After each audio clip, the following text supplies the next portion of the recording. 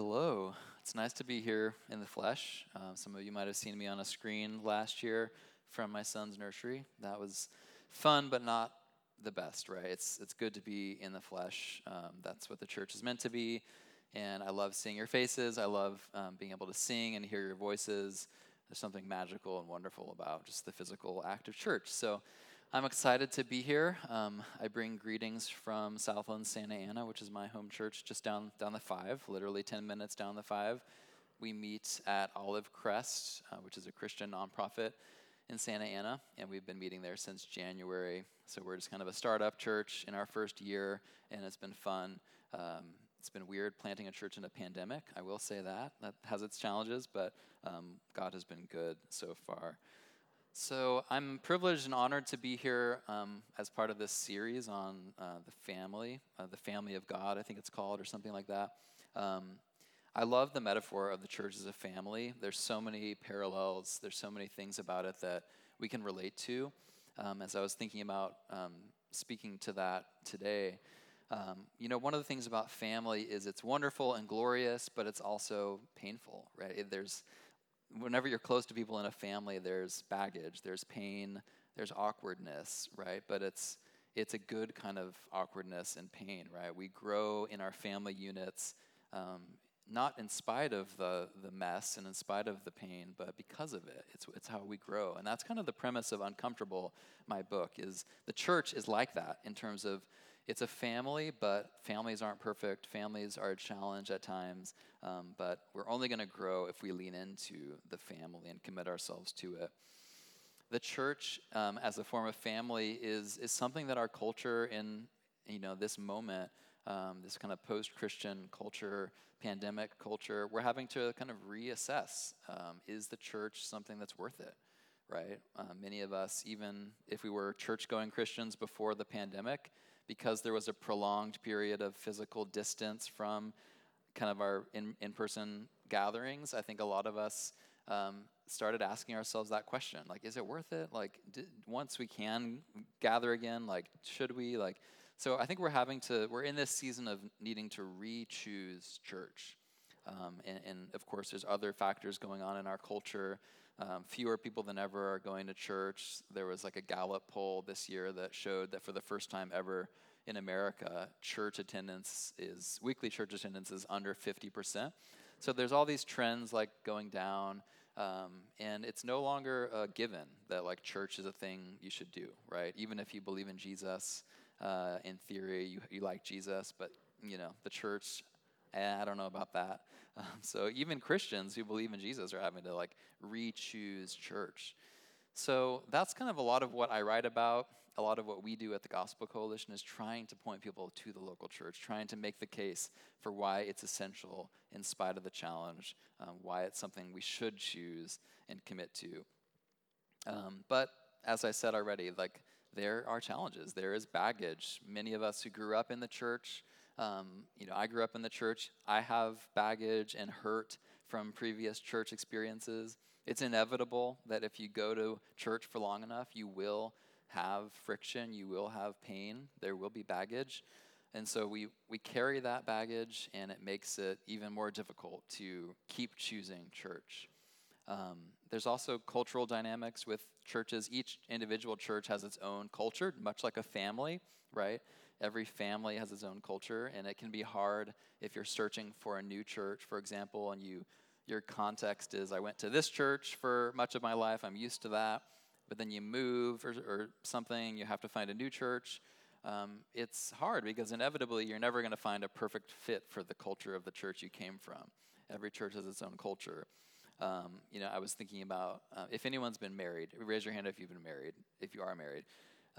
You can relate to this. When you marry into someone else's family, there's a period of adjustment to the culture of your spouse's family. When my wife and I got married 9 years ago and we spent our first holidays together, it was kind of rough because Kira, my wife's family, does Christmas in a very loud, boisterous way. She comes from a family of 4 kids. There's a lot of people, a lot of things going on Christmas morning. They make everyone dress in ugly PJs, which I had to do my first time. And it was just for me, coming from a different culture of doing Christmas with my smaller kind of more Midwestern traditional family, it was an adjustment period, like kind of learning this new culture of family. And vice versa for my wife. When she experienced Christmas in Kansas with my family, which is very like almost sedate, we're just kind of lounging around doing nothing for the first half of Christmas. And we open presents like late in the afternoon, like no rush to do that. She just didn't like it. It wasn't what she was used to because she came from this culture and this way of doing things. And so that shows you how with church, it's similar. Like when you go to a new church, it's a different culture. You have to kind of adjust to it and commit to, I'm just going to stick it out, even though it's not necessarily my favorite thing. This played out for me with Southlands. So I've been at Southlands for almost 10 years now. But when we first started going, Kira and I started going when we were engaged. For both of us, it was a different sort of church culture than we were used to. Both of us came from like more Presbyterian, Baptist church backgrounds, not charismatic at all. And if anyone has been to Southlands, it's a little bit, it leans towards kind of charismatic expressions of worship. Everyone's raising their hands. It's a kind of unpredictable service. And that just wasn't what we were used to. And so the first couple years, honestly, of going to church there, it felt awkward. It felt like, I don't know if I fit here. It's just not meeting me exactly as I like. All of my kind of check boxes of tastes and preferences, including the style of music. I'm not a fan of like loud, like I can't hear myself sing music. But that's what it is at Southlands. Like I literally haven't heard my voice in 10 years in worship. And at first it was something I complained about, and I was like bickering, and it's like driving home from church, complaining to Kira. But over time, I have learned to kind of love it. And I'm now, even though the first couple years I wasn't ever raising my hands, like now it's just something I want to do. Because you grow into a church culture when you commit to it. When you say, I'm going to commit and love it and give myself to this family, even though at first it doesn't feel like me. That's what happens, and that's how God works. So I want to talk a little bit today about the countercultural nature of Christian community and why it's worth it. Why, even in spite of all these challenges that I've been talking about, why we should choose it. Because it's good to just remind ourselves of what the church is and what it is at its best and what we can aspire to. It's a wonderful, beautiful thing. And I'm going to kind of talk in terms of 4 marks of a healthy church family that I think are countercultural in our society today, and which I think can present a beautiful argument for a church. Christian community it's messy, right? It always has been. For 2,000 years, churches have been messy, but Christians have kept choosing church over the years, and we're grateful. We're here today because the saints in our past did not give up on the church. They persisted, they committed, even through many tumultuous eras in church history, even through many fragmentations. We are here today. Christians are gathering like this in auditoriums and churches throughout the world, in every part of the world, because of the faithful believers who have committed to the church in spite of the challenge. So I want to go way back in that story to kind of the first generation of churches and Christians to look at what did that look like? What is there to learn from and emulate in terms of the earliest churches that gathered? So we're going to look at the Thessalonian church today. 1 Thessalonians, if you have your Bibles, you can pull that up. A couple contextual things before we read this chapter. 1 Thessalonians is one of the earliest epistles that Paul wrote. It's dated around 51 AD. So this is like, just a few decades removed from Jesus and his ministry, his death. And it's hard to even put yourself in that mindset, but just think about like, what would that be like to be gathering as a church when, people are still alive who knew him, who walked with him. So it's hard to even put ourselves there, but this is a special time in church history because it's the first generation of churches gathering. And Paul, of course, is writing to different churches that are scattered throughout the Mediterranean world, and he's helping them walk through this initial awkward, messy phase of what it means to be a community of followers of this guy Jesus who recently lived and died in Palestine. So the Thessalonians, though, some of the churches that Paul writes to, as you probably know, were really messy. Like they were going through some serious mess, and Paul's having to correct them. The Thessalonians are kind of like more of a healthy church. They're like a bit of a model community of what an early church looked like. And so Paul mostly has good affirming things to say to them. And he's kind of writing this, especially this first chapter, to praise what they're doing well. So what can we learn by looking at this model church? What can we learn about what Christian community looks like today, how we as a church family can manifest health in our context? So turn to your Bibles, 1 Thessalonians 1. I think it might be on the screen as well, and I'll just read it. Paul, Silvanus, and Timothy, to the church of the Thessalonians, in God the Father and the Lord Jesus Christ, grace to you and peace. We give thanks to God always for you, constantly mentioning you in our prayers, remembering before our God and Father your work of faith and labor of love and steadfastness of hope in our Lord Jesus Christ. For we know, brothers, loved by God, that he has chosen you because our gospel came to you, not only in word, but also in power and in the Holy Spirit and with full conviction. You know what kind of men we proved to be among you for your sake. And you became imitators of us and of the Lord, for you received the word in much affliction, with the joy of the Holy Spirit, so that you became an example to all the believers in Macedonia and in Achaia. For not only has the word of the Lord sounded forth from you in Macedonia and Achaia, but your faith in God has gone forth everywhere, so that we need not say anything. For they themselves report concerning us the kind of reception we had among you, and how you turned to God from idols to serve the living and true God, and to wait for his Son from heaven, whom he raised from the dead, Jesus, who delivers us from the wrath to come. So I want to draw 4 characteristics of the faithful Christian community, the kind of model Christian community from this 1 Thessalonians chapter 1. What does it look like to be a healthy church family? I think there's 4 marks that I want to talk about from this chapter. The first is service, a culture of service. I think we see this in verses 2 and 3 when Paul says, we give thanks to God for you, mentioning you in our prayers, remembering before our God and Father your work of faith and labor of love and steadfastness of hope. Work of faith, labor of love, steadfastness of hope. Faith, hope, love. Have you heard those 3 words together before? Faith, hope, love. They should be familiar to you because that trio of words shows up a lot in Paul's epistles.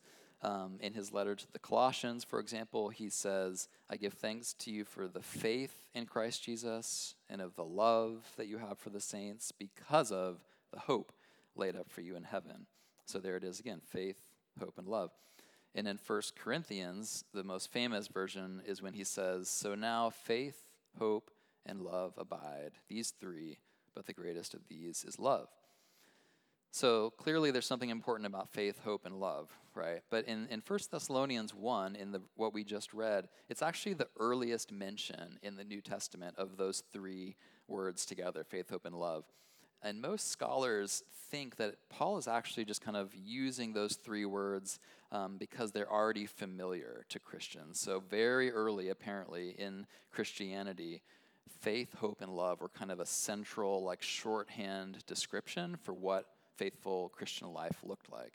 Faith, hope, and love are marks of a model church.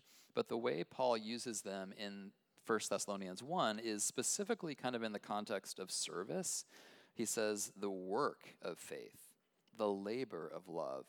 And most commentators believe that he's actually describing like actual like hands in the dirt manual labor. When he says labor of love, it's not metaphorical. It's like laboring. It's serving. Motivated by love and hope. So one of the marks of a healthy church family, I think, is just a community characterized by this sort of service, serving one another sacrificially, selflessly, an orientation towards service, which is following after Jesus himself, right? Who the Bible says came not to be served, right, but to serve. Jesus didn't come as a consumer. He didn't come to just kick up his feet on a couch and like receive good content. He came to sacrifice, to serve others, and that's something that we as his followers are called to do as well. One of the things that I write about a lot in my book, Uncomfortable, is just that a Christian community really should be marked by sacrifice more than self-interest and service more than power.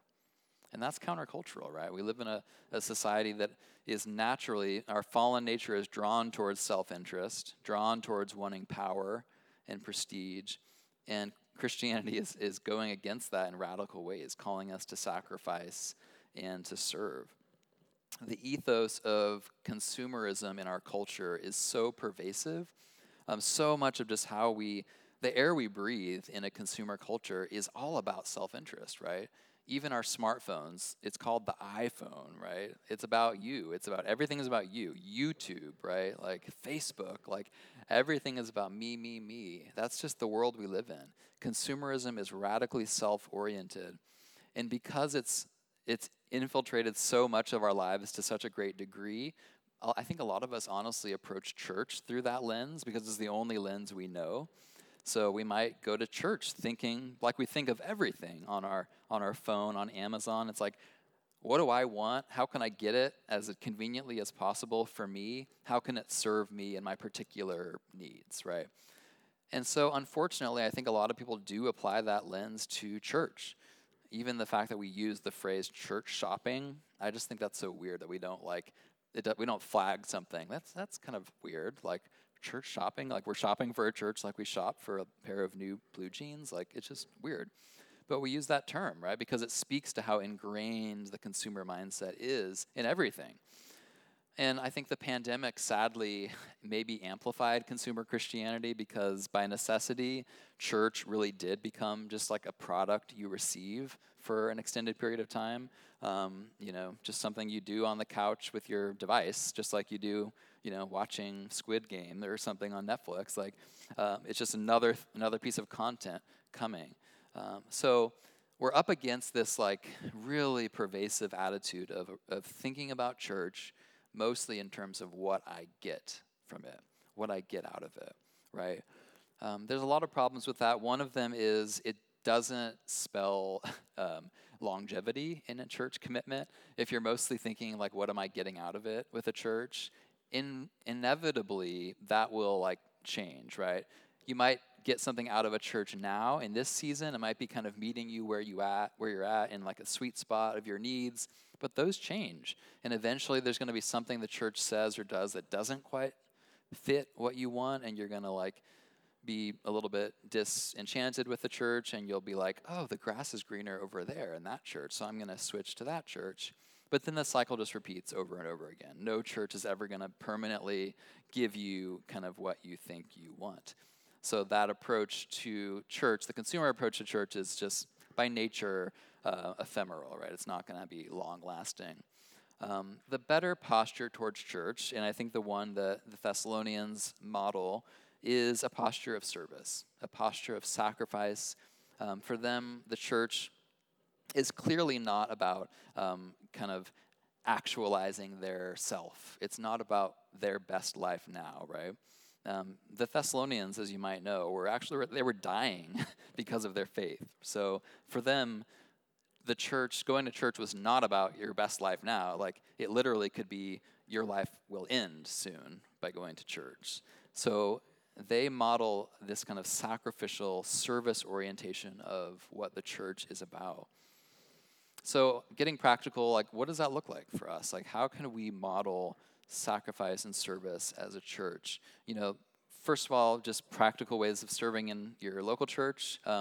Sunday mornings, I'm sure your pastors would be happy for me to give a promotion for that. Like, sign up for a serve team. There's always needs in churches, and that's a wonderful way to kind of break out of consumer Christianity, to come to church knowing there's some way that I can serve rather than just take. And one thing that I say is, even with serving in a church, sometimes we can do that in consumeristic ways. We can be like, I do want to serve in a church, but I'm going to wait until the perfect fit for me shows up. Like whenever there's like an opportunity to serve in like my niche area, like I really want to serve like teaching in a kids ministry, or I really want to serve on the worship team because I'm so good musically. So I'm going to hold out until an opportunity opens to serve there. That's just another way you're a consumer towards church. Like, don't focus on the niche in serving, focus on the need. What is the need in your church? Because every church has pressing needs, and if all of us just were like, okay, I'm going to serve wherever there's a need, I don't care if it's the perfect fit for me, I don't care if it's outside of my comfort zone. If the church needs extra hands setting up and tearing down, if they need extra hands in kids ministry, like, I will serve if there's a need. So serve where there's a need, not a niche. Beyond just kind of practical serve teams at church, like, just a culture of service means everything from, meal trains for the people in your church who need a little bit of help, texts to people who you know need prayer, checking in with people. It can be as simple as that, but just this selfless posture of putting others' interests in the forefront, that's a beautiful mark of a healthy church family. And, just this could become a long segue, but I think in the pandemic, it has really exposed, sadly, how much a lot of American Christians don't have that, right? We aren't willing to inconvenience ourselves for the sake of others, whether it's like masks. Like, some Christians are like, I'm not going to wear a mask because I don't want to, because it's my opinion, it's my body. Like, that's so unchristian as an approach. Like, we are called to inconvenience ourselves, lay down our freedom, lay down our rights for the sake of others.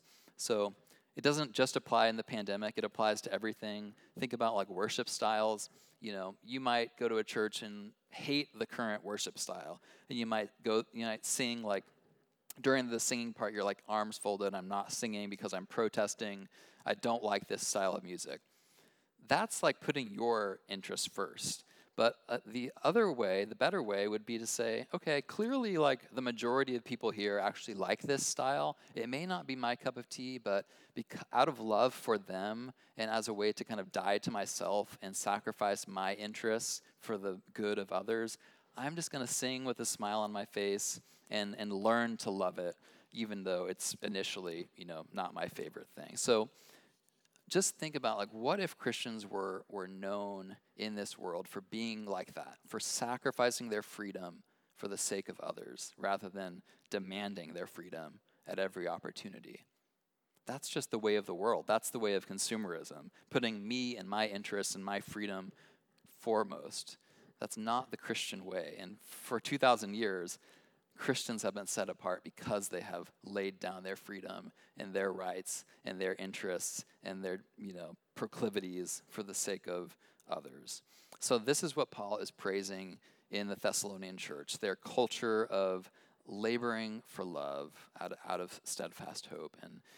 And it's something that we need to model as well. So, and in that, as I said, they're imitating Jesus, who was the best model of living that way. Speaking of imitating Jesus, that's the next kind of mark of a faithful church community that I want to talk about, imitation. Verses 6-8 talk about this. Paul says, "You became imitators of us and of the Lord, for you received the word in much affliction. You became an example to all the believers in Macedonia and Achaia.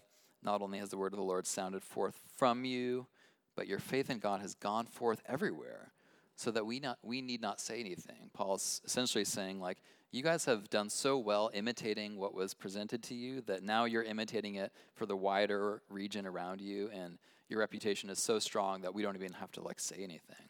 So he's praising the Thessalonians for being imitators, for modeling a Christianity that was modeled for them by Paul and Silas and Timothy, and then becoming a model for others, for new believers, for new converts throughout the Macedonian region. This is basic Christianity, right? This is how it works. Jesus came 2,000 years ago, lived his life, did his thing, and the disciples around him, who were firsthand witnesses, who got to walk with him and see how he lived, they decided to pattern their own lives on what they saw. They modeled him, they imitated him. And then they pastored their own churches as they sort of formed the first generation of churches. They discipled them to do the same, to model the Jesus-like life that they were trying to imitate that they saw. That's been like the whole story of Christianity for 2,000 years. It's been this unbroken chain of modeling from Jesus on down through every generation. Like, it's a beautiful thing. Billions of Christians have carried the torch of Christ-likeness simply by faithfully modeling Christ to one another. That is what church is. That's why it's so important. We come to church to have dozens or hundreds of models in front of us of Jesus-like behavior. As most of you know, you learn in life largely by imitation. Right? Imitation, seeing it modeled for you in the flesh, is so much more powerful as a form of learning than like reading it in a book or like seeing a PowerPoint presentation. Like, that's why parenting is so important. That's why mentors and people in your life who are in your life are so important. That's what the church is. It's this community of imitating for one another what it means to follow Jesus. And just to kind of clarify, I'm not saying anything about salvation. We don't earn salvation by being the best imitator of Jesus. Some, Catholics might think that that's what imitation is about. But actually, imitating Christ is not about salvation. It's just about obedience. Man, it's about mission, right? We imitate Christ so that others can see what that looks like. And if enough Christians throughout the world are little Christs in terms of looking like Jesus, talking like him, acting like him, then there's going to be this spread because people are going to be like, wow, that's compelling. All these people acting like Jesus. That's how Christianity spreads. So imitation, it's also kind of a central concept for Paul. It shows up in various places. 1 Corinthians 11 is a famous one when Paul says, be imitators of me as I am of Christ. So Paul's not saying be imitators of Paul, be a little Paul. No, he's saying be imitators of me because I'm imitating Christ. So imitate Christ through what you see in me. That's how discipleship works. That's what it is, right? It's more mature believers who are a little further ahead in the faith journey, modeling Christ-likeness for newer believers. And then those believers grow in their faith, grow in their Christ-likeness, and model it for other newer believers. So those of you who are younger in the faith, and I'm not saying younger in age, right? Younger in the faith, seek out people who are older in the faith and learn from them. Like, surround yourself with those people so you can imitate them and grow and be teachable, right? Be humble and teachable as you surround yourself with people who are imitating Christ and who are modeling Christ for you. So this is where this idea is countercultural, though. Imitation as a value will inevitably lead to a certain degree of sameness, right? Because we're all imitating the same guy, right? Jesus. We're all trying to look more like this one person, Jesus Christ. And so if there's all these people trying to imitate him, the natural thing will be we will all kind of look similar. It's not like we lose our distinctive personalities, our distinctive cultures, ethnicities. We don't lose that. We're still different in those ways, but there will naturally be a certain degree of sameness and conformity as we can all conform ourselves to Christ's likeness. And that's countercultural today because we do not live in a world that likes conformity, right? We live in a culture that likes individuality and expressing your authentic individual self, and not having anyone say that you should be like this or you should change to be like this. We celebrate total uniqueness. We push back against conformity. This is a world of follow your heart, live your truth. We hate conformity. But unfortunately, Christianity is a faith of conformity. It is. We are called to conform to the likeness of Christ. That is what Christianity is, to be imitators of him. And healthy churches are not embarrassed by this. They're not embarrassed that they might actually look quite similar to other Christian churches across the world and across time, because we should all look fairly similar, because we're all trying to do the same thing. We're all trying to be more like Jesus. There's this weird emphasis in contemporary Christianity of kind of novelty and wanting to reinvent the wheel and to present kind of a fresh expression of Christianity. And they, literally they'll say like, we're not your grandmother's Christianity. And I'm like, actually it's a healthy thing to have your Christianity look similar to grandma's Christianity, because if we're all trying to be like Jesus, and that's always been the goal for 2,000 years, there should be a healthy degree of continuity across time. And so conformity to Christ, imitation, is another mark of healthy church family. But what exactly are the Christ-like qualities we should imitate? This leads to my third mark of a healthy church community, and that is this: suffering with joy. Verse 6 talks about this.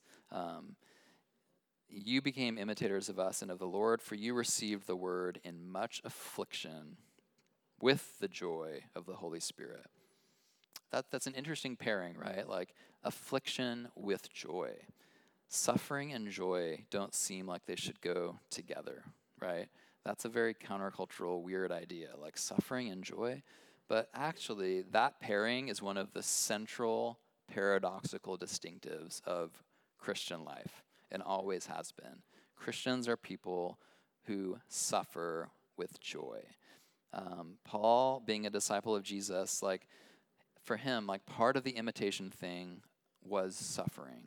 It was the cost of discipleship. It was fundamental to following Jesus, was taking up your cross and suffering for the gospel. And man, no one suffered as much as Paul, in the course of his life. He just constantly had moments of suffering, but he did it with joy, right? Read his prison letters. The dude suffered with joy and modeled it well for others.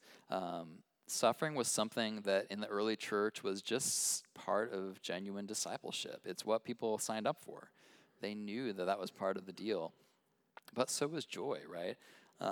I sometimes wish I could go back in time and just be a fly on the wall in like an early church community, like a little house church in Rome, maybe one of these Thessalonian churches, just to see the joy on their faces. Like, these are people that were being persecuted. They probably had many people in their church who had died because of their faith, but they were joyful. And we need models of that, right? We need to see that. And one of the most beautiful things in my church history is just being around people who have really hard lives, who have suffered immensely, but they always have a smile on their face. They always have this joy because of the hope of heaven, because of Christ in them, because of the Holy Spirit. When Christians suffer for Christ, we count it all joy, And the early church understood this. They understood that suffering was just part of following Jesus. So what does that look like for us, though? In the 21st century, we're not persecuted in the same way that the early church was. What does it look like for American churches today to suffer with joy when we aren't, dying for our faith? Well, even if we're not like dying, we're not being beheaded for our faith, like there's still suffering, right? There's all of us have suffering in our lives in every church, and I'm sure in your church there are people with debilitating illness. There are people who are going through emotional suffering for whatever reason. There's profound loneliness in our culture today. Loneliness, anxiety, depression, all of those things are like skyrocketing. So I am sure there's people in your own church who are struggling with that. There's so much brokenness. And so to model this in our church family is to not shy away from it, to not be afraid of kind of acknowledging it, going there, going to the depths with people, sharing our struggles with one another, letting each other in to those burdens, and then carrying those burdens with one another. A healthy church community is one where tears are a regular fixture, when you're in your small group and sharing your burdens with one another, tears should be there because it's hard to do life, and yet doing it together and being vulnerable with one another and being able to pray for one another and serve one another in that hardship is such a fundamental part of Christianity, and it leads to joy, right? To suffer in community, but in a place of laboring with love for one another, serving one another. It should lead us to focus more on Christ and the cross and the resurrection, right? And remind us of our glorious future. Even though we weep now, we will rejoice in the future. So weeping with those who weep is a mark of Christianity. But Paul also says, rejoice with those who rejoice. So suffer, but be joyful, right? We don't just wallow in our suffering. We don't just kind of elevate our brokenness to some sort of credibility, like street cred. I actually see that happen in weird ways today, where it's kind of like, I'm broken, you're broken, and that's like the currency of how we relate to each other. Like, how are you broken? I'm broken in this way. But we never move beyond that. There's never a sense of like, okay, well, we're broken. We're honest about that. That's a good thing. But how can we grow out of that? How can we move? How can we become whole? Because we have hope. We're people of hope. We have the Holy Spirit. So it can't end at suffering. It can't end at just kind of going around in circles and patting each other on the back for all the ways we're suffering and all the ways we're broken. We have to like move on together in the direction of hope and joy. And that leads me to the final mark of a model Christian community, and that is change. Change is a mark of a healthy church family, transformation. And this, we see this in verse 9, when Paul says, you turned to God from idols. From idols, you turned to God to serve the living and true God. The Thessalonian church was basically composed of pagans who they were worshiping idols one day, right? And then they heard the gospel and they turned from the idols to Jesus, the living and true God. They started to change. And Paul says, there was literally this turning, this radical transformation. And I think that's part of what started to spread throughout Macedonia. This kind of, because that's dramatic, right? When you see people change that radically, word gets out. And that's part of what I think Paul is saying about the Thessalonian church's reputation was so extensive that he didn't even have to say anything about it. It preceded themselves. It's because they were pagans one day and they changed. So change is a radical thing. It's a hard thing, but it's an essential mark of a healthy church. The Christian life must be marked by change, right? If we're not a people compelled by the sanctifying process of transformed lives, of being shaped in the direction of Christ-likeness, to go back to that, conforming ourselves to Christ's image, if that's not fundamentally what is compelling us and exciting us about church, that's a problem, right? And I've seen it happen where some churches aren't really compelled by that. They're more about like the status quo and just kind of coming to be a raw, broken community of people who are just still struggling with the same sins, and they're not as motivated or compelled by the change and the transformation that is possible by the Holy Spirit's power within us and is what Jesus wants our lives to look like. Change is so fundamental to Christianity. A fun little story that illustrates why this is just, it should be the reputation of Christianity.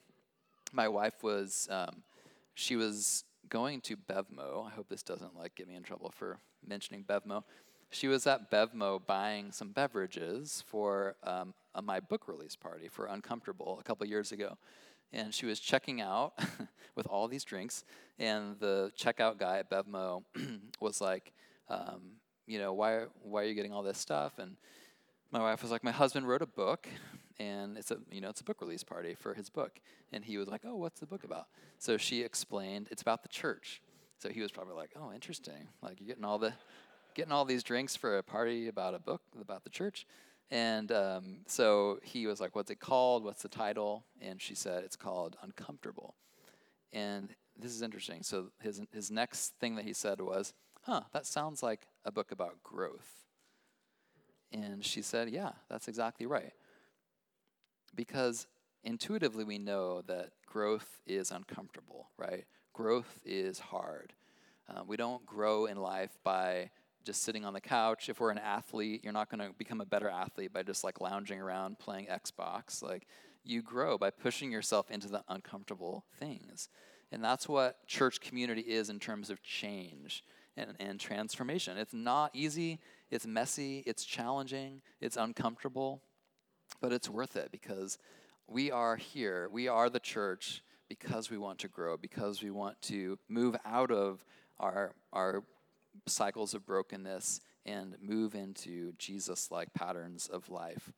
And again, this is countercultural in today's world because because of this emphasis on like you are fine as you are, like, and love yourself, be who you are, born that way. Like, no one should ever tell you that there's anything about you that should change, right? That's the popular sentiment in our culture, that no one has the right to say that you should change. And it's also countercultural because of that thing I was describing about we've turned brokenness into this currency of authenticity, so that it's almost like you don't trust the person who it lives a virtuous Christ-like life. Like that person you won't listen to because the guy who's like clearly raw and broken somehow has more credibility. That's just a messed up thing, but it is where we are in our culture. We don't trust virtue. We don't trust people who have grown in the direction of Christ-likeness, and so there's this currency of brokenness. But again, Christian community is not about solidarity in brokenness. It's about solidarity in seeking Christ-likeness, growing in holiness together, being transformed by the Holy Spirit. And it's a beautiful thing to watch. It's a beautiful thing to watch. As a pastor in a local church, like nothing gives me joy more than seeing lives progressively change. There's a guy in my small group who joined my small group like 9 months ago, right when we started the church. He's not a Christian when we started. He was just a relative of someone else in the small group. And I have witnessed such change in his life. He's become a Christian, and I got to baptize him last week. And it's just amazing. Like I'm getting goosebumps describing it because that is the sort of transformation and change that is the witness to the world that we need to be giving as the church. There's no witness to the world if every church is just a group of static people who never change, who are just kind of like doing their thing, sinning their sins, like broken in the same ways forever. There is a radical witness to the watching world if churches are a place where you can see, wow, my cousin Jimmy has started going to this church and he's a new person. Like 5 years later, he has been transformed and he's not the person I knew. That is compelling. So growth and change is essential. And individualistic Christianity doesn't get you there, right?